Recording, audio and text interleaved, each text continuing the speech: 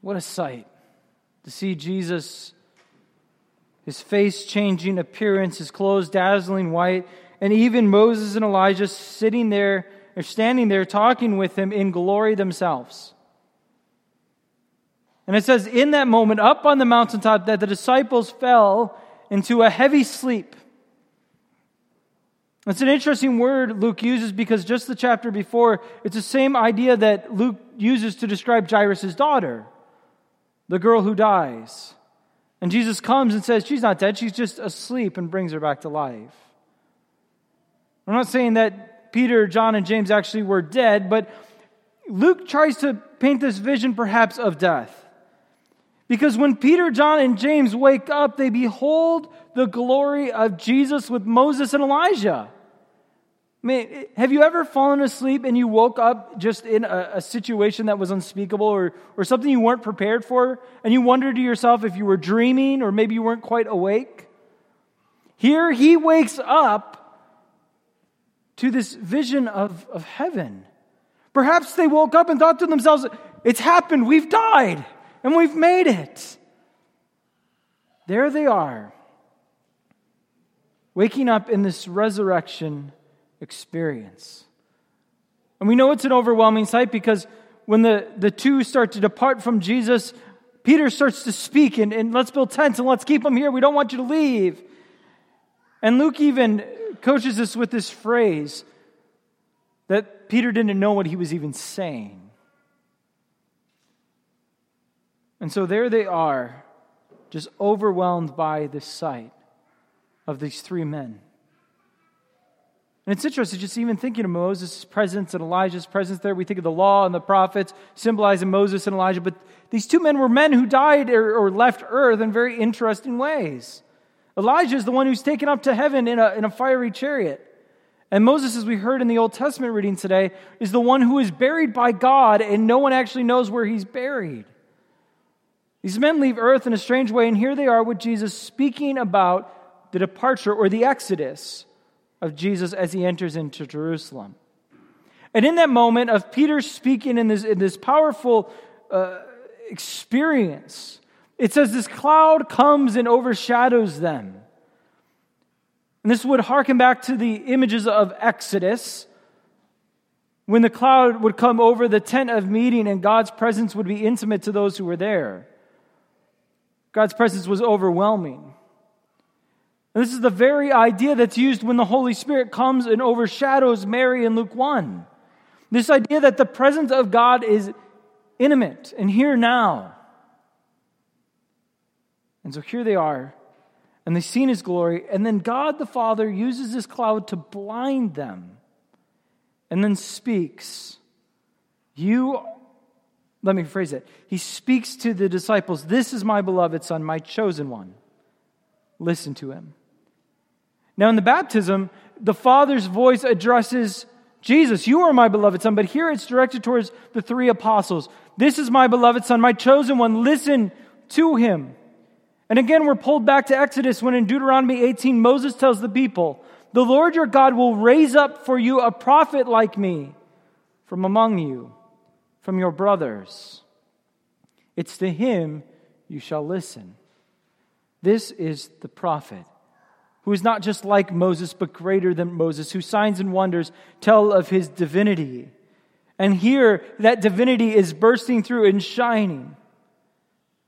And so the cloud clears after the Father speaks, and they can see again, and Jesus now looks normal, no longer transfigured. And they come off this mountaintop, literal mountaintop experience. They go into the village, and the first thing they encounter is a boy possessed by a demon that the disciples have been trying to cast the demon out, but nothing's working. They failed. The disciples move from glory into hardship and even failure. That only Jesus can do something about this. It seems to be in life that those mountaintop experiences, coming off the mountain, is when Satan is poised to strike, to remind you of the harsh and bitter realities of this world. So you have those mountaintop experiences, life is really, really great, and the next thing you know, everything seems to be falling to pieces. Think of Moses. Moses goes up on the mountain to get the 10 Commandments. This powerful encounter with God. He comes down and the people of Israel are worshiping the golden calf. Elijah defeats the prophets of Baal in this incredible showing of God's power. And that's no more than finished. Then he's running off into the wilderness and into the caves to avoid Jezebel, who's trying to take his life. And maybe you have experienced that too. Those mountaintop moments, and then you come back and the reality of the world hits hard.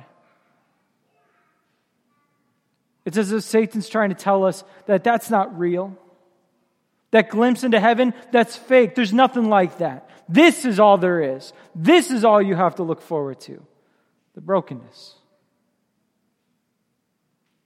And how we long to go back to the mountain, right? But we can't. We can't go back to the mountain, but we can't forget either where we came from. We can't forget what we were able to see. That glimpse into hope, that glimpse into heaven, that glimpse into the resurrection,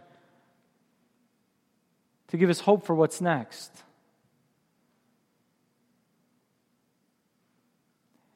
Like Pastor Milky said last week about these glimpses into heaven, that Hershey kiss you got, maybe you made it to the door. Did you make it to the door?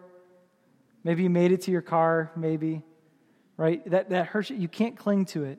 Enjoy it for what it is, but then we must move on with the hope of what is to come. All these little glimpses into the divinity of Christ, all these little glimpses into the resurrection are things to give thanks for, but we can't cling to them because they're only a taste of what is to come.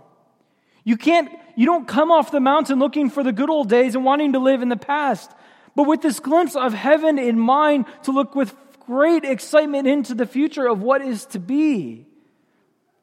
Because what we see in that moment is who we are. He gives us a glimpse when He shines His divinity out through His humanity. He gives us a glimpse of who we are and what we are destined for in Him. But we must first listen. Listen to Him. What does our brother Jesus say? Right after coming down off the mountain, He has these little snippets, these little one-sentence encounters with people. One of the first things He says is, let these words sink into your ears. The Son of Man is about to be delivered into the hands of men. And then a little while later He says, foxes have holes and birds of the air have nests, but the Son of Man has nowhere to lay His head. He's talking about, and God is asking them to hear, the disciples to hear, of the very thing Jesus talked about with Moses and Elijah, His departure, His exodus in Jerusalem. His death is coming. The suffering is coming. And that's even how this whole section before the transfiguration begins. Right before the transfiguration, Jesus asks His disciples, who do they say I am? And they say, well, some say Elijah and some say John the Baptist. No, but who do you say I am? And Peter says, you are the Christ of God. That is the Messiah, the anointed one, the one sent from God. As God the Father just confirmed, the chosen one. And so Jesus then tells him right after the confession, the Son of Man must suffer many things. He must be rejected by the elders and the chief priests and the scribes and be killed, and on the third day be raised. And then He goes on to say, for whoever is ashamed of me and my words, of him will the Son of Man be ashamed when He comes in His glory and the glory of the Father and of the holy angels. Ashamed of my words. Listen to Him. It's a call to listen to Him. And for a moment you might think the glory is on the mountain of transfiguration, but that's only a glimpse of His glory. You see, the true glory of God in Jesus is not shown in the mountaintop, but in the valley of death that He now enters into. His glory is shown as they betray Him, one of His closest friends, with a kiss. The glory of God is shown when those who were closest to Him lie about their relation. The glory of God is shown when they strip Him naked and they beat Him. And they nail Him to a cross and hang Him up for all the world to see, to humiliate Him. The glory of God is shown when He dies.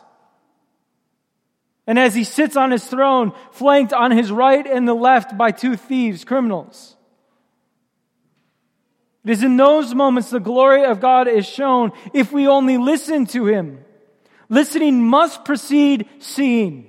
It always must precede seeing with Jesus Christ. Otherwise we see these things and we see death and humiliation and we cannot make sense of it all. It is loss. It is defeat. But if we listen to Him and we hear what He is saying and the promise He makes to us, it is Jesus who bears our sin, Jesus who bears our suffering, Jesus who bears our death and humiliation on our behalf, Jesus who bears all of it so that we can share in His glory.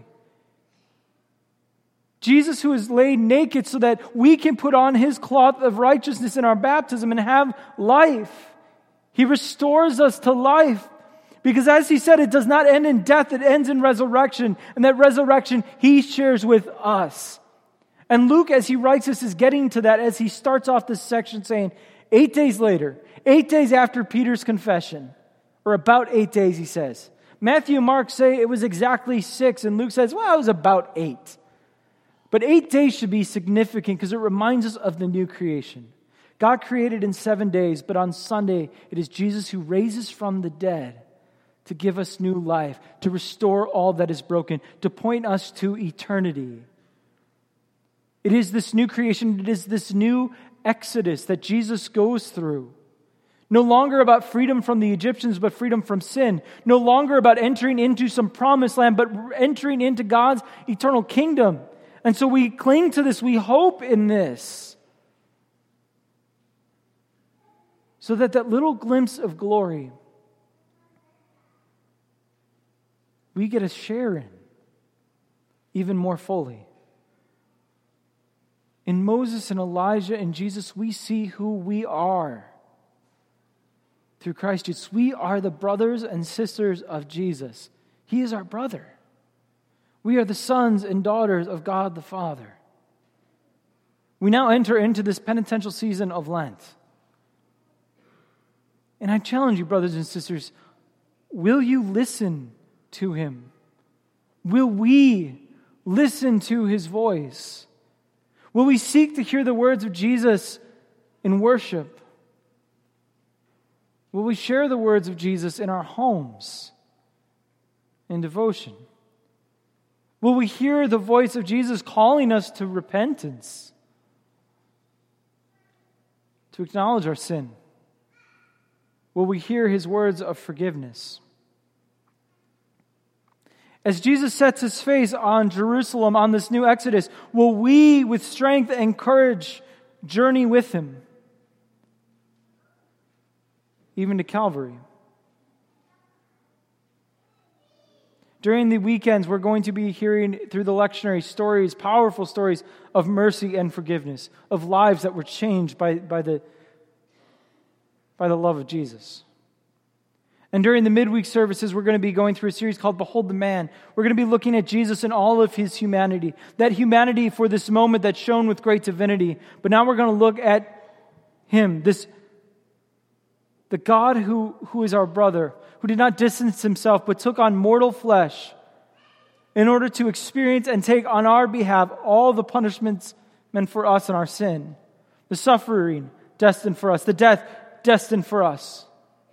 So that we might truly live, and so that we might truly know who we are, children of God.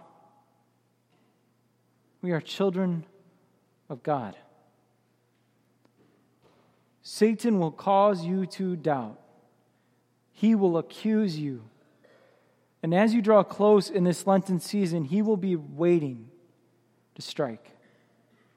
Go to Jesus.